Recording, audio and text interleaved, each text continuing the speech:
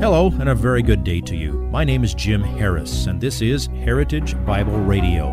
Heritage Bible Radio is an extension of Heritage Bible Church in Boise, where it's my joy to serve as the teaching pastor. Every day, we devote our radio time to studying a portion of the Word of God so you can know Him better through Jesus Christ and serve Him better through your local church. This week on Heritage Bible Radio, we're working our way through the 7th chapter of the book of Mark. As we open with verse 14, Jesus has just humiliated the Pharisees, the hypocritical religious leaders of the day, who had again tried to discredit Jesus in front of the people. And as always, their attempt backfired. And now he turned to the crowd and to his disciples to teach them another profound lesson. The question on the table, where does evil come from? What is it that defiles a man and makes him commit evil and guilty of evil? Jesus rejects the idea that it's something outside of ourselves, something we may find in our circumstances, maybe something that someone else does that is responsible for our sinful responses. Well, where does it come from? All you will ever need to commit every evil, from the smallest to the greatest, is always right there, not at your fingertips, but in your heart. Why do you, no matter who you are, need Jesus as your Savior? The answer is right here. Here is today's slice of the message entitled, Heart Disease. My friends, how do you get to heaven? How do you come to the Father? No one comes to the Father except by believing in the resurrection and 2 verses of Scripture, right? No. You can't have a gospel that has no sin mentioned, no cross mentioned, no death mentioned, no atonement mentioned. You can't leave out the absolute essentials of it and say, this nice guy's going to be there. Oh, I hope he's there. I really hope that he is. That's not the point. The point is, what is the gospel? We have a lot of versions of that kind of folk religion that want to get all the nice guys and nice people into heaven because they're missing the point that none of us are nice. And we'll get there in just a moment.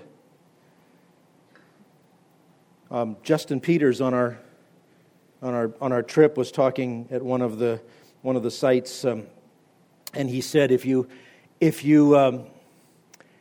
have believed in a comfortable gospel, you've believed in a false gospel. It's not there to make you comfortable. It's not there to reunite you with your loved ones. It's there to save you from your sin. So, why legalism never works? Because it doesn't deal with the right thing. So, what is it that can't defile you? Look at verses 17 through 19. Here's one of those situations where, the disciples weren't the bold, Spirit-filled preachers yet. And this is one of the cases where them not being there and not putting it together yet meant that they asked the question that led Jesus to give a great clarification that helps us a lot. So Mark 7, 17 through 19. When he left the crowd and entered the house, his disciples questioned him about the parable. Now, it's interesting, Jesus hadn't called anything a parable. Now, he had used a couple of analogies about blind guides and what goes into the mouth, etc., but so I guess you can understand why they called it a parable. But it wasn't a parable. He was telling them the truth. He was just using a little bit of an analogy. Anyway, he said to them, "Are you so lacking in understanding also? Do you not understand that whatever goes into the man from outside cannot defile him, because it does not go into his heart, but into his stomach and is eliminated?" Mark adds, "Thus he declared all foods clean." Now don't come up and argue with me later saying, well, Jesus had never heard of tainted romaine lettuce. Something can go into you and defile you. Yeah, you can put stuff in your body that will defile you physically, but that's not what he's talking about. He's talking about spiritual things. And he makes a pretty strong point. Our Bible translators have spared us just how graphic Jesus actually was.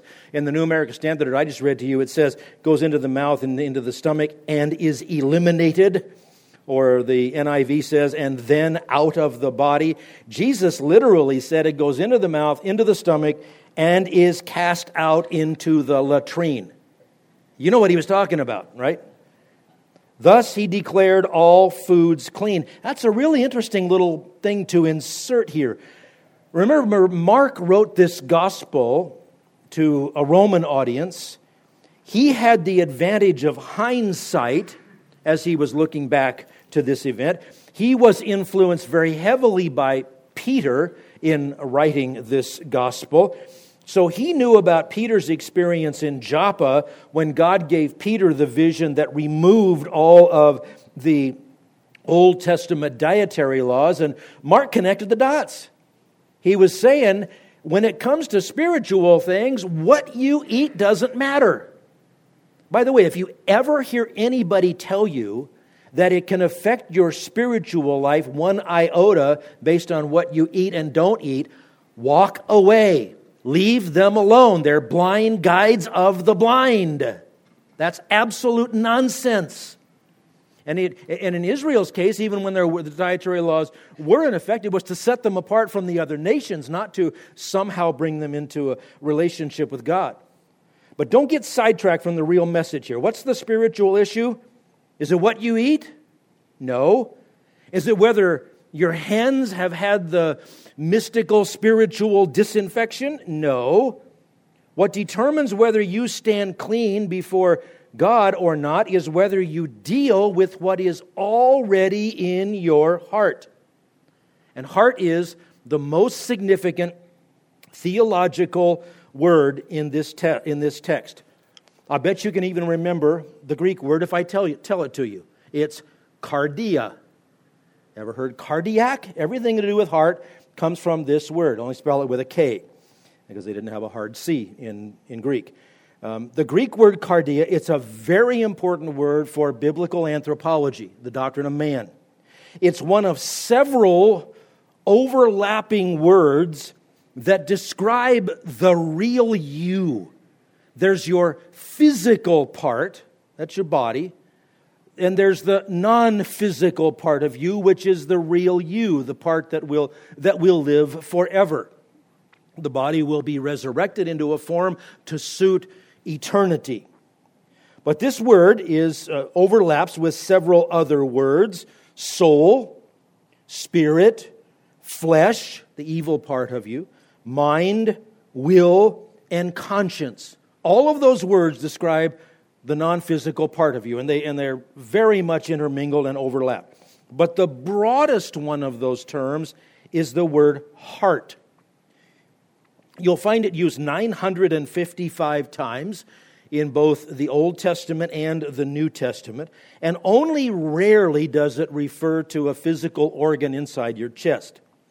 Its general use is for the inner man, and it seems that heart is, if you will, the center of your being. In an analogy that would have made no sense even 30 years ago, think of your heart when it comes to spiritual things as the CPU. It's the central processing unit. That's that part of your computer that makes everything else work. That's what your heart is. So as it's used in the Bible, the heart is the seat of your intellectual life. It's the seat of your emotional life. We tend to emphasize that in our culture. It's part of it in Greek, not in Greek and Hebrew, not the whole thing. It's the seat of your volitional life, where you make your decisions and your choices. It's the seat of your spiritual life. It's where you respond to God.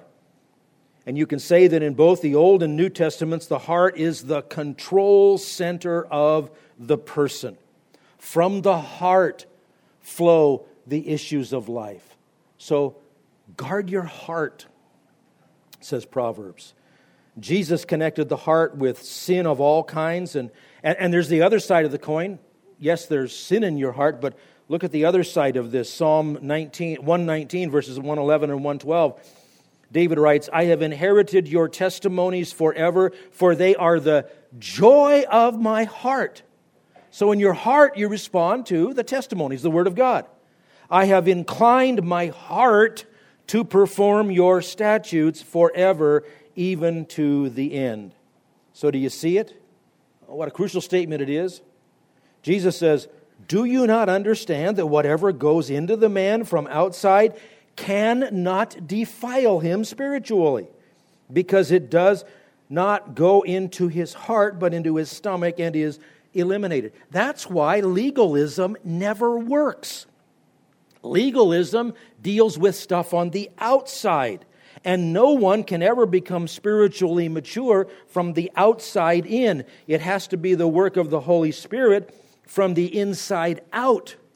As the Spirit convicts of sin and righteousness and judgment, as the Spirit makes alive, as the Spirit grants repentance, as the Spirit calls a person to faith in Jesus Christ, as the Spirit draws a person to the Son so that he can come to the Father.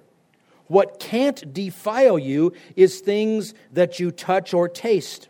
Those things are not the issue. So it doesn't make sense to try to become spiritually mature by making up rules about external things. So why legalism never works? Because it doesn't deal with the problem. What can't defile you is what's on the outside. So, number 3, where the problem lies. I think you know where this is going. You need to fight the battle where it needs to be fought.